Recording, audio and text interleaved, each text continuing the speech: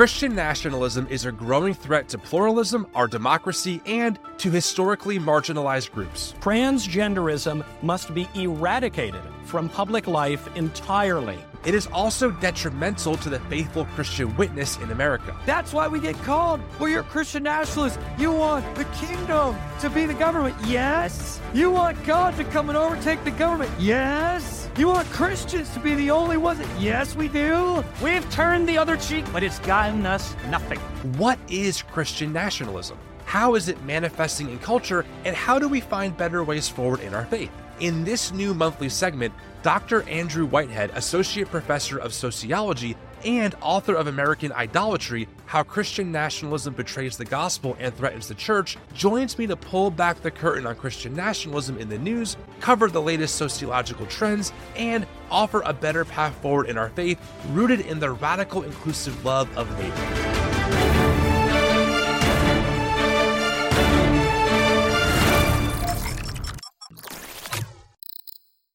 Well, this is a brand new, hopefully monthly segment. Andrew Whitehead, scholar of Christian nationalism, sociologist, all the good stuff. Great to have you with me. For the audience out there, we've been talking behind the scenes for a bit because there's so much happening in the Christian nationalist world, and those tentacles really touch everything regarding culture, politics, theology, and it's important that we're helping, I think, the audience understand how deep some of these roots go, and having someone of your caliber join me once a month, I think is really great. So thanks for being here. I really appreciate it. Oh yeah, definitely glad to be here. Not always glad about what we have to talk about, but I think it's super important. So this will be really good. It is. So this is our first one, okay, friends? So be patient with us here as we navigate some of this stuff. But our goal is to do a couple things during these segments. One, we want to show Christian nationalism in the news. We want to show some clips of Christian nationalists talking about things that should make us go, ooh, that sounds problematic. And then we do want to show where the data is. So that's where Andrew's really going to come in and kind of ground what we're talking about in data, in research. And then we do want to give people a palate cleanser. So the goal is to talk about something a little bit happier at the end of this that is sparking joy for both Andrew and I. So we want to end on a happy note. That is the goal. Does that sound good to you, Andrew? Yeah, that sounds great. I think it's important cool. to see what's happening and look at resources too. So that'll be wonderful. I agree. So here's where we're going to start, friends. This episode's all about the border. There's a lot happening right now, and I'm going to try and distill this information to you as quickly as I can, but there's a lot to get to. So here's what you need to know. Right now, as of this recording, this is Monday, January 29th. We're going to have this out on Wednesday, and the situation is ever-changing, but here's how things currently stand. Razor wires have been up at the Texas border as part of an order by Governor Greg Abbott, who I would argue definitely dabbles in Christian nationalism. Now, Biden and his administration have been fighting Greg being able to do this, and the Supreme Court, which is interestingly enough is really a Trump-appointed court, voted 5-4 in favor of the Biden administration having the authority to take down those razor wires. But Governor Abbott said, nope, I can defy these orders, and he had the Texas National Guard put up more wires, and now there's kind of a standoff happening between the Texas government and the federal government. Now, interesting points to note about this. 25 state governors have signed a statement supporting Governor Abbott's right to self-defense. These are Republican-led states, and the logic goes like this. We're being invaded. Texas has the right to defend itself from invasion. Now, a couple of things about the immigration piece, and then I want to get into what the politicians are saying. First off, it is true that the U.S. has seen historic numbers of apprehensions at the border and points of contact. But this is driven by what's called push and pull factors. I'm citing the New York Times here. So there are some push factors, such as destabilization of other countries like Venezuela. There's been a lot of instability there. We're actually seeing a major surge of people who are not just Mexican, but of other countries as well coming to the border. And also, Biden has had a more welcoming tone for immigrants, even more so than Trump or Biden. He said, quote, "If you want to flee and you're fleeing oppression, you should come." He said this during a 2020 campaign debate co-hosted by Univision, which has a large audience in Latin America. So that's New York Times. Now, it's important to also recognize that there's kind of two narratives happening, okay? Narrative one is your Charlie Kirk, Turning Point USA, far-right Christian nationalism that's saying, hey, we're under attack. America is under attack via this invasion of drug cartels and people who want to destroy the country. Some people, and we've covered this before, like Charlie, say that this is a planned invasion to really dilute the white European vote in favor of a more democratic agenda. So that's certainly one way to think about this. And I will say, this is straight. What Charlie is advocating for is what people like David Duke from the KKK have advocated for as well. The term is called the Great Replacement Theory. So there's a lot of this language happening of we're under attack, and there's a lot of God language, which we're going to demonstrate in a minute here, Andrew, happening around that side of the conversation.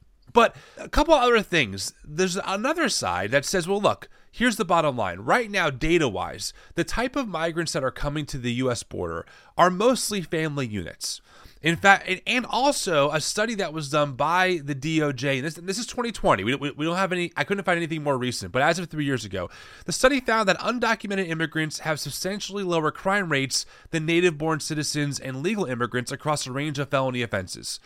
Relative to undocumented immigrants, U.S.-born citizens are over 2 times more likely to be arrested for violent crimes, 2.5 times more likely to be arrested for drug crimes, and over 4 times more likely to be arrested for property crimes. This was done by the DOJ. So you really have two narratives here. Now, I don't know anyone that's advocating for not having a border or not trying to overhaul our immigration system. Obviously, no one wants fentanyl coming in. No one wants even the plight of migrants who are oftentimes exploited by human smuggling rings. It's clearly a problem. Biden acknowledges it's a problem. And so they do, it seems like there's common agreement there, but one side is pretty much saying we're under attack. The other, I would argue, side that maybe has some data behind it saying, well, it's not exactly that, even though it is a problem. And the last thing I'll say, and then we'll get into maybe some of the clips here, just so we're getting everyone up to speed. Right now, in the House and in the Senate and Congress and stuff, they are negotiating a possible deal to give the federal government more authority to even, quote unquote, shut down the border completely. So Senator Chris Murphy, he's a key negotiator on a possible border deal, said Sunday that a compromise could be ready to go on the Senate floor in the coming days. Quote, "We do have a bipartisan deal. We're finishing the text right now," Murphy told CNN's Dana Bash on State of the Union, adding that the question remains whether Republicans are going to listen to former President Donald Trump, who has tried to tank the compromise. Quote, "We are sort of finalizing the last pieces of text right now. This bill could be ready to be on the floor of the United States Senate next week, but it won't be if Republicans decide they want to keep the issue unsettled for political purposes." So there is a lot of layers here, friends. I know I gave you a lot at one time, but you should know that Donald Trump is talking to some of the more hardline right-wing Republicans, trying to get them to stall the bill because obviously this plays to Donald's strength for the 2024 election. So that's just the 30,000-foot overview, okay? And now we're going to zoom in. Andrew, is there anything you wanted to add to what I just shared before I get to more of the Christian nationalist side of this? Yeah, no, I think that was a great overview. And I think the key point, too, is the razor wire was around, and the reason that the federal government wanted to take it down is so that the border patrol agents could get to the area they needed to in order to do their jobs. And so in some sense, the razor wire is there to keep the federal government from doing the job of protecting the border or taking in undocumented immigrants into the system and starting that process. And so it isn't as though the federal government just wants to tear down anything. It's the fact that it was around an area that kept Border Patrol from doing their job, which I think is a little bit too of a nuance to the story, where it's this kind of playbook of creating a political issue or problem or chaos, like you said, Tim, with Trump wanting to keep this going. It benefits it politically, right? If the problem doesn't get solved, it's of a benefit. So yeah. No, I definitely agree. And we should also point out that there was a report that several migrants actually drowned, and the Texas, Border Patrol agents working for Texas stopped the federal government agents from getting to those migrants. And there was a big controversy over being able to potentially save them from drowning or not. So there's a lot going on. The razor wire is hurting people. It's hurting migrants. It's damaging them, etc. So friends, that's what's going on. Now, of course, there definitely is, I would even just say a Christian nationalist angle. This is really being underpinned by that Christian nationalism that we've covered many times now. And I want to start here. So here's what's going on. There's actually a take back our border movement happening. okay? I actually have a screen here. I'm going to pull it up so we can all see it. There we go. Take our border back now. This is happening February 3rd, 2024. They're calling it a peaceful assembly. The main person behind this is this person here. His name is Dr. Pete Chambers. He's a former Green Beret. He was what sounds to be like a medical doctor on the front lines. And here's what he says on his website. Quote, a call to action. Fellow citizens and compatriots, we are besieged on all sides by forces that are bent upon destroying the very fabric of our liberties, the Constitution. In 1983, I put on the uniforms of this great nation to protect the Constitution of the United States against all enemies, foreign and domestic. In May of 2022, after becoming a DoD whistleblower and testifying against the DoD in federal court, I retired from the service and put on a new uniform, the full armor of God, and stepped out into another arena, that of ministry. And he started this thing called the Remnant A-Team, which, Andrew, we both know Remnant should right away be like, oh, that sounds like it's coming somewhere from the Bible. And so essentially he has started this whole march that is happening that is committed to taking back the border in the name of God. And I have a little montage here. This is our Christian nationalism in the news of Dr. Pete Chambers talking here on the Alex Jones show. Listen, friends, to what he said, just so you can get an idea of the language behind it. So in battle, there's chaos, and you could see the pictures there. I mean, you're seeing it. It's chaos. It's complete chaos, and it's meant to overwhelm. But I'm a man of faith, and I believe that God chose Gideon for a reason. He whittled it down to 300 severely intelligent men, and that were willing to fight, serious men, just like us, who understand battle. And so this is where we're at. And so I can't go into the details of it, nor should I, but just say that, just understand, Texas, that there are people standing in line right now who are paired up with local law enforcement, who are helping out. Yeah, the lawlessness that's ensued is now resulted in this second, third order effect of us having to stand up by God's own hand and make this line in the sand that I'm talking about that's got the globalists on their heels, on their spurs. And they are on their heels. Exactly, like I said, it's and that the enemy's simple. Scared. Why do you think they're so scared? Because they are. They admit they're scared. Well, they admit they're scared because they see the power of God. And that's a fearful thing. That puts fear in their eyes. But also they see the power of the people. So keep going. So, exactly. Don't let all these attacks go, oh, my God, it's terrible. No, this is an attack. It's our historical chance to beat it. No, because we don't live in a spirit of fear. And I'm going to share a scripture. Is that okay? Please. Philippians 4, 6, and 7. This kid taught it to me in downrange. This is what kept him alive until the day that he took around and ended up letting me go on. Philippians 4, 6, and 7. Do not be anxious about anything, but in everything through prayer and petition, present your requests to God, and the peace of God that transcends all understanding will guard your heart and your mind in Christ Jesus. So I lived every day after that, learned that thing, learned it hard, and prayed my way through combat so that my hands would stay steady when I was stopping somebody's bleeding or putting their guts back in their belly. There you go. There you go. So this is the person behind taking back our border. Andrew, you want to give some thoughts here? Yeah, definitely. Well, I think, it's always good to start with when we're talking about Christian nationalism, what exactly is that? And what are we talking about? Because as we hear those quotes and we see what's taking place, there's an actual, political event and issue going on, but then these other aspects come into it. And so what is Christian nationalism and how does it relate to this? So again, Christian nationalism, as it's defined by social science and with data that we gather, is a cultural framework. So that just means a collection of myths and traditions and symbols and narratives and value systems. And all of these things together idealize and advocate for a fusion of a particular expression of Christianity with civic life. And so it holds that this particular version of Christianity should be the principal and undisputed cultural framework in the U.S., and that the government should preserve this cultural framework.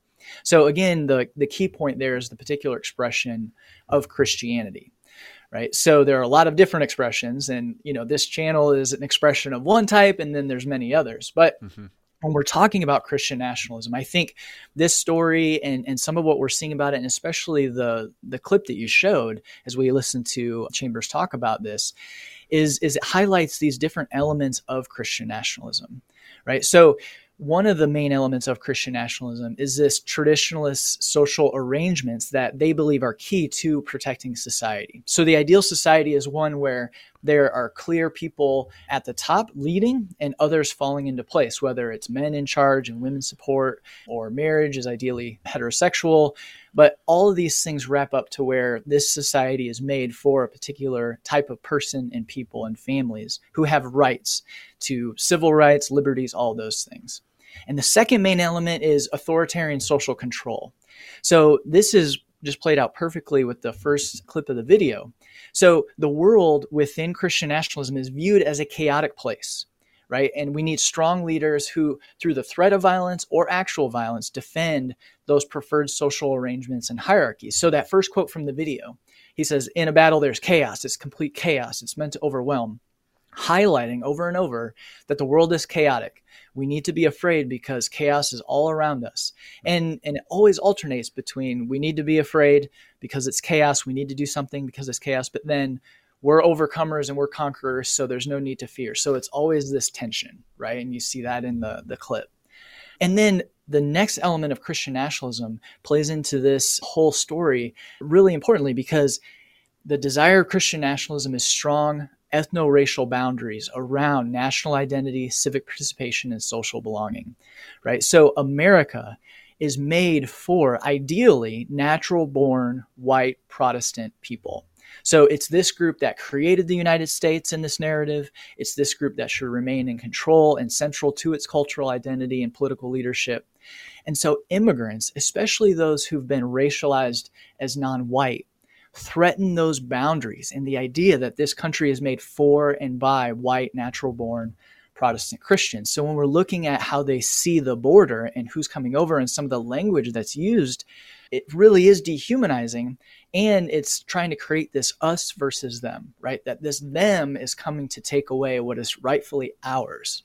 And so these elements then, both the traditionalist social arrangements, a comfort with authoritarian social control, this strong ethno-racial boundaries around who is American and what is America, create this populist impulse, right? Where, again, we see Chambers talk about this, where it's we the people, right? We need to defend ourselves, and creates this feeling of victimization that these elites, and so if you go back to that clip too, when he talks about the globalists, yes, right? These elites are coming after us, that really encourages folks to embrace this more conspiratorial thinking.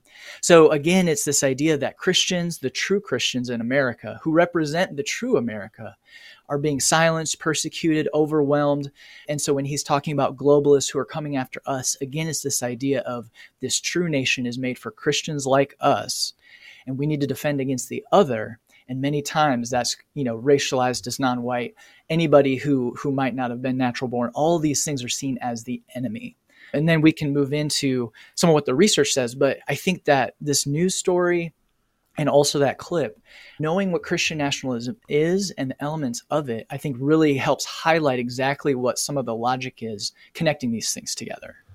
Yeah, I think it's important to also say that we understand that there is a problem, right? Like, yes, there's a real problem, right? We have a system that is woefully outdated. It has not been updated in over 30 years in some reports. And it's an issue. And also for the sake of even the migrants coming, you want them here legally so they can pay taxes and get in the workforce and not be potentially exploited by unfair labor practices and stuff like that. So everyone benefits when you have an overhauled system that has a quote unquote secure border, because to everyone's point, right, we don't want fentanyl coming over. We know it's a major problem right now.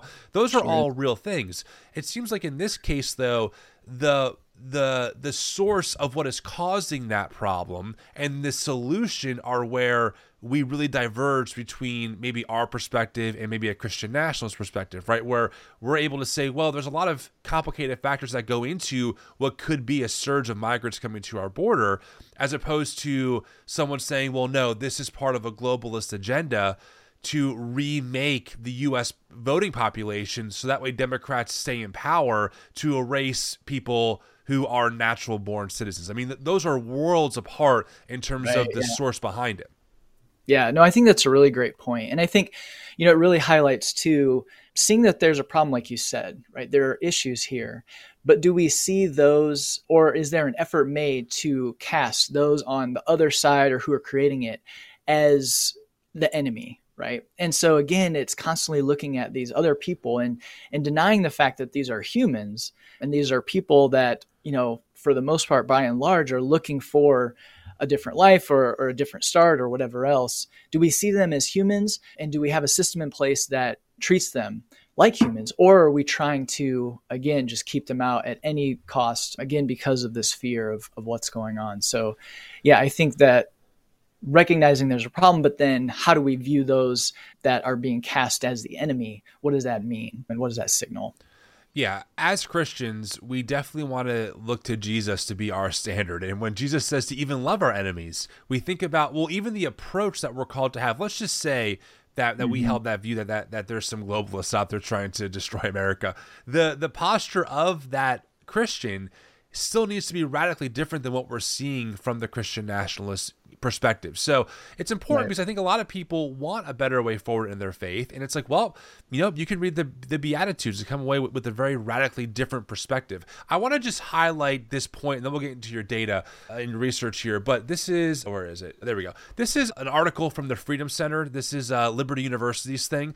And this is an article by William Wolfe, another pretty far-right Christian nationalist. He says here, an open border brings chaos, violent crime, the human trafficking of innocents, illegal and deadly drugs, and human misery.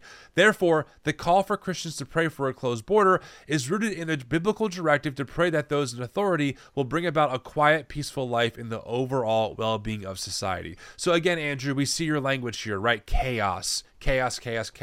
And so this is not an isolated instance of one person who is doing this border convoy. This is kind of built into that Christian nationalist ethos of closed borders will bring about peace, prosperity, and quote unquote open borders, which I want to just emphasize. I'm not aware of anyone in our government who's advocating for wide open borders. I just want to be very clear about that. But, quote unquote open borders or a different approach to immigration, we could say, somehow will bring about misery, despair, and ruin. That's important to recognize. Yeah, no, I think it is. Well, and so, as we look at some of the language around this, right, I think some of what we can look at and what I talk about as the idols of Christian nationalism are power, fear, and violence, right? So as we're looking at this response to a real problem, but creating, again, as you just pointed out, this kind of straw man of people saying we need open borders, which just doesn't exist, is this fear and power, that power is being taken away. So the world and this border, again, is in chaos. And so we need strong men and rules to come in and enforce order, close the border. And that God has called us to do this. And so, again, it legitimates this political view and essentially the group that's advocating for it in the plan of the sacred, right? That this is God's plan and what God wants for people. And so then when we're the idolizing of power, right, wanting to ensure that what we want comes to pass, then there's always a fear that underlines that, because we, with wanting to privilege ourselves and our group in American society, we fear that power might be taken away. Right. So again, these immigrants that are coming in, that's where you hear this language of they're going to change this country for the worse. They're going to dilute it. They're going to move it away from what it was always supposed to be. The globalists that want to take the country away from us. Fear is always this next step. And then too, in the clip that you showed, Tim, he's talking about Gideon and the Gideon story, right? And he's talking about, God calls these strong men to be willing to do whatever it takes to defend theirs, right? Our country from anybody that's trying to steal it away. So the language of this is a battle, this is a fight. We need to understand battle. We're paired up with law enforcement. We need to stand up by God's own hand, right? All these things. So when we're idolizing power and wanting to keep our hold on that, and then we have this fear of losing that power, essentially losing what this country was all about, violence we find over and over throughout history is a natural response. So when we're looking at these idols of Christian nationalism, power, fear, violence comes right after that, because when we're trying to demarcate these boundaries of us versus them, we succumb to fear that something will be stolen from us, right? So violence then is in service of defending the perceived threats to us, the group, always around protecting power.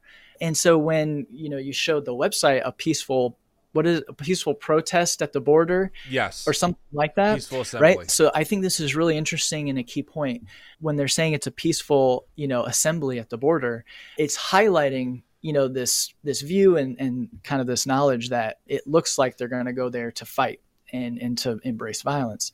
But we know too that the lead up to January 6th, there was this idea of we're just assembling. It's a peaceful, assembly and all these things. But again, what we need to recognize is that when power and fear are at play, violence is a natural result. It always resort to that. And so for Christians, seeing these things in place where God's will is, or, our will is legitimated in the sacred, we have to be aware that that's that next step, that it can possibly be that next step. So here's a couple data points, right? And so, right. Tim, I think you can pop these up. So when we're looking at Christian nationalism and surveying the American public, we find that Americans who embrace Christian nationalism are more likely to believe that, quote, immigrants are invading our country and replacing our cultural and ethnic background, right? So this is data from a 2023 PRRI and Brookings survey, where we can see ambassadors of Christian nationalism. These are the Americans that strongly embrace this idea that this is a Christian nation, the government should defend it as such. Over 2/3, right around 2/3, are in agreement that immigrants are, again, invading our country and replacing our cultural and ethnic background. So there's this fear idea, this idea that country is being taken away, and immigrants, again, are seen as the enemy. So Americans that embrace Christian nationalism are more likely to believe that. And so we can see that the clips that we show or in this news story, those beliefs are out in the American public, right? It isn't just these few people, but it's widespread. Now, the second figure is looking at some of the issue with this current problem that we see with creating these, whether it's a wall or floating barriers or the razor wire. And so this is the Americans who agree that God intended America to be a new promised land where European Christians could create a society that could be an example for the rest of the world. So that's the red bar. So these would be folks that embrace this idea of a Christian nation. Again, 2/3 of them are in favor of installing deterrents such as walls, floating barriers, razor wire to prevent people from entering the country illegally, even if these endanger or kill some people, right? And so Americans that disagree with this idea that America was intended to be for European Christians, about 1/3 are in favor of that. So you see this dramatic difference. Right. And so, again, viewing not only immigration or immigrants as enemies to be feared, but then also something needs to be done, even if it hurts and or kills them. Right. And so as we think of, again, the message of Jesus or what Christianity is or should be about, Christian nationalism, I think, provides the framework for understanding why we would see folks quoting the Bible, saying this is God's will, but then being willing to hurt and harm other human beings. And so the logic, again, there is we have to protect this country in order to protect ourselves. And that should be done at all costs, even the cost of life of those who are not Americans or like us. That is really helpful because I think a lot of us go, I don't understand, like you just read the teachings of Jesus or the fruits of the Spirit, and none of these perspectives and what they're advocating for seem to embrace that. I mean, even the story of the Good Samaritan, a story I was told very young on in my life, being told that, in the original context, right, Jews and Samaritans were not fans of each other. So what Jesus is saying is really radical, and how things like that parable suddenly go out the window. And instead, we're giving a different framework to see the Bible through that somehow justifies why violence towards migrants, again, most of which are families, most of which are fleeing some kind of really horrific situation. I mean, friends, just for a thought experiment, put yourself in someone's shoes. What would it take for you to pack up everything and travel potentially on foot or by car, by train, etc., thousands of miles to go to a new country to try and start a new life because you were so desperate? We have to keep that in mind, right? Many of these people are facing extraordinary circumstances that require an empathetic and humane approach, while of course making sure that we're able to vet good intention actors from bad intention actors. No one's disputing that.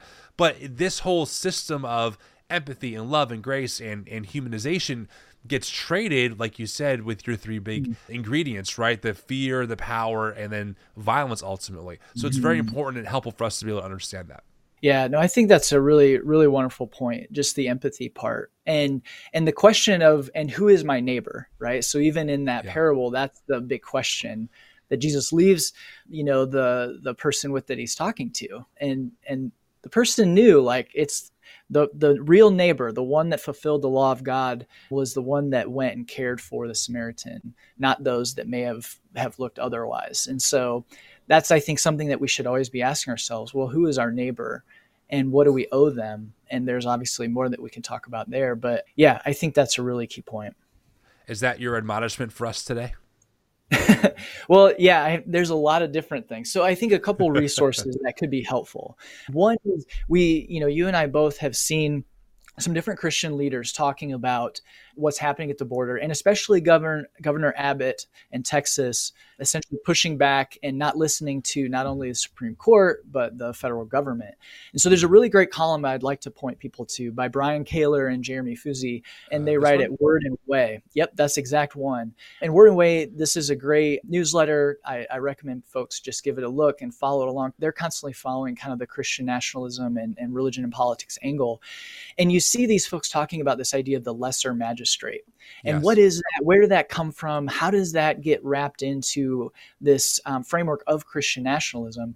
And if you read this, they do a great job of not only saying what's going on, but then how this plays into it. And so, yeah, I would point folks to that. I found that really helpful. And then too, if I can really quick, the book American Idolatry that I wrote, I guess it's over my shoulder here, a whole chapter I devote to immigration and to, again, looking at how power, fear, and violence form these Christian responses or underline these quote unquote Christian responses to immigrants and refugees that, again, deny the humanity and want to keep them out of fear.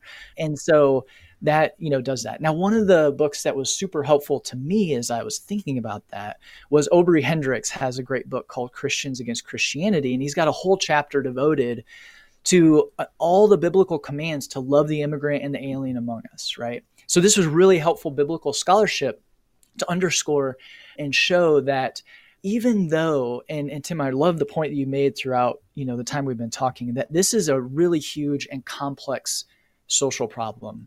So anybody that says we can just go to the Bible and really quickly and easily find the answer of what we should do just directly from the Bible, I think is really overlooking the complexity of all of this. But what we can do is go to the Bible and look for what are our values, what are our, the foundation of how we need to act towards other humans. That's what we can draw.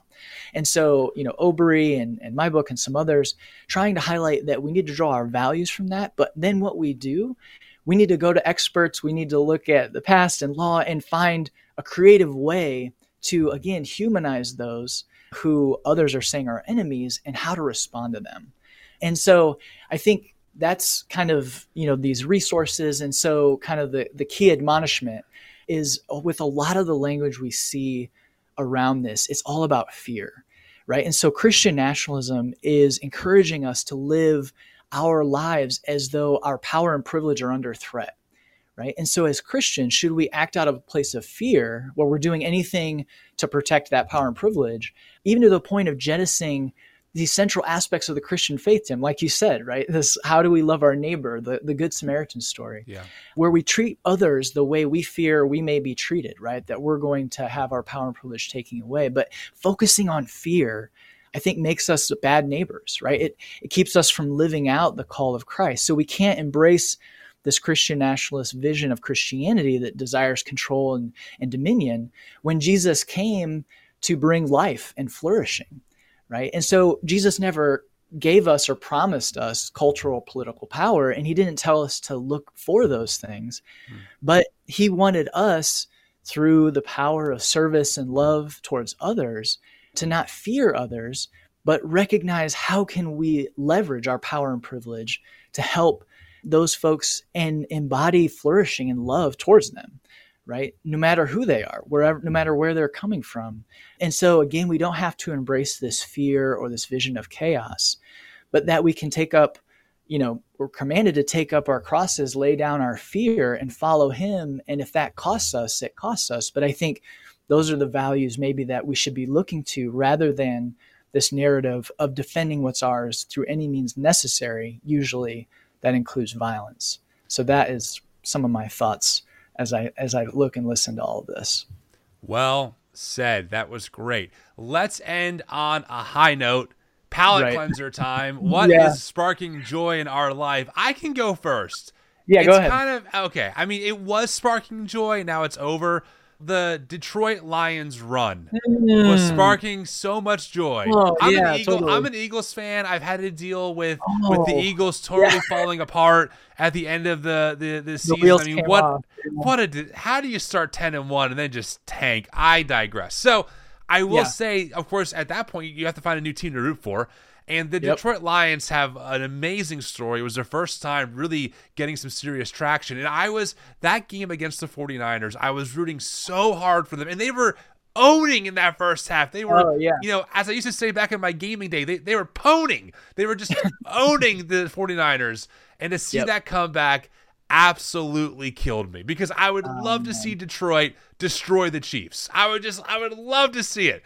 But alas, it's not going to happen.